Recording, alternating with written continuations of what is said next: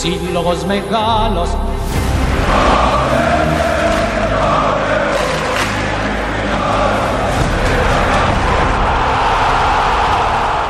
Σύλλογος μεγάλος.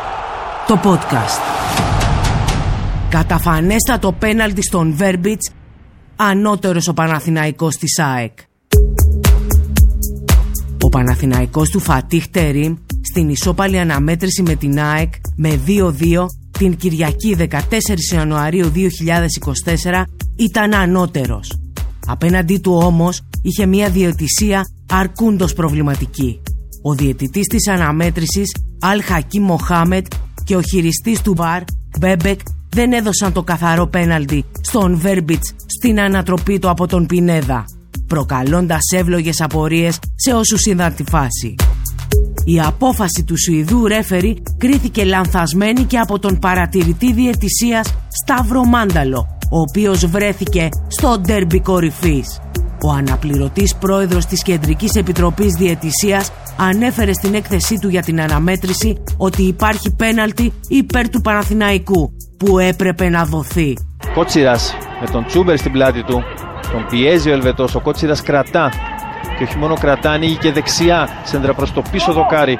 Πρώτος ο Κάλενς, κατεβάζει ο Βέρμπιτς στο έδαφος, ο Βέρμπιτς για μαρτυρίες από τους φιλοξενούμενους.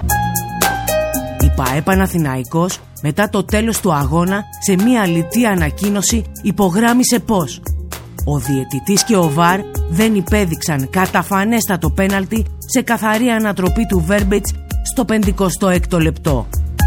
Και ο προπονητής της, Φατίχ Τερίμ, σχολίασε τη φάση όπου ο διαιτητής και ο υπεύθυνος του VAR ήταν οι μόνοι που δεν διαπίστωσαν την παράβαση. Για το Βέρμπιτς για το πέναλτι.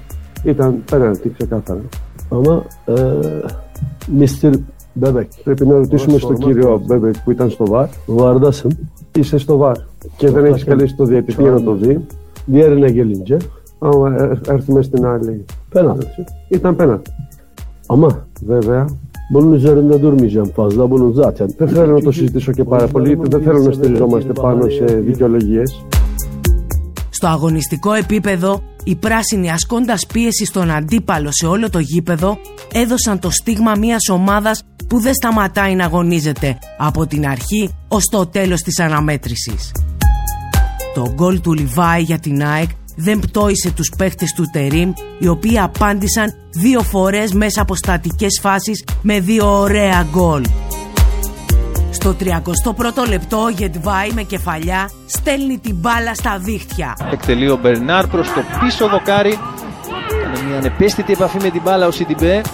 Ο Χουάνκαρ, σέντρα καλή, κεφαλιά 1-1. Ο Γετβάη σοφαρίζει για τον Παναθηναϊκό. Και 34 λεπτά μετά, στο 65 της αναμέτρησης, ο Αράο βάζει τον Παναθηναϊκό μπροστά. Εκτελεί ο Μπερνάρ προς το πίσω δοκάρι. Η μπάλα περνά, ο Αράο τη στέλνει στα δίχτυα. 2-1 ο Παναθηναϊκός. Όμως ο διαιτητής Αλ Χακίμ Μοχαμέντ καθόρισε τις εξελίξεις. Καθ' όλη τη διάρκεια του αγώνα έκλεισε τα μάτια στο ατελείωτο ξύλο των αμυντικών της ΑΕΚ προς τον ακούραστο Φώτιο Ανίδη.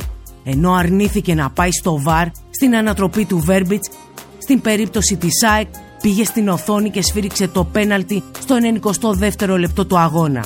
Ο Λιβάη το μετέτρεψε σε γκολ και η ΑΕΚ κατάφερε να πάρει από τον ανώτερο Παναθηναϊκό το βαθμό της ισοπαλίας στο γήπεδό της. Ο προπονητής του Παναθηναϊκού Φατίχ Τερίμ μετά το τέλος του αγώνα, μιλώντας στους δημοσιογράφους στη συνέντευξη τύπου, υπογράμμισε: Είχε μπερδέψει. Μετά από το 1-2 πρέπει να μην γυρίσει ο αγώνας και να το πάρουμε. Μετά από αυτό βέβαια μπορούμε να συζητήσουμε, αλλά πρέπει να είχαμε κρατήσει το σκορ. Άξιζε ο Παναθηναϊκός σήμερα να κερδίσει. Δυστυχώς φέραμε ισοπαλία και γι' αυτό είμαι πάρα πολύ στεναχωρημένος. Βέβαια η φάση του Βέρμπιτς ήταν 100% πέναλτι. Παρ' όλα αυτά έπρεπε να είχαμε κερδίσει. Πρέπει να ψάξουμε το λάθος σε εμάς, όχι κάπου αλλού.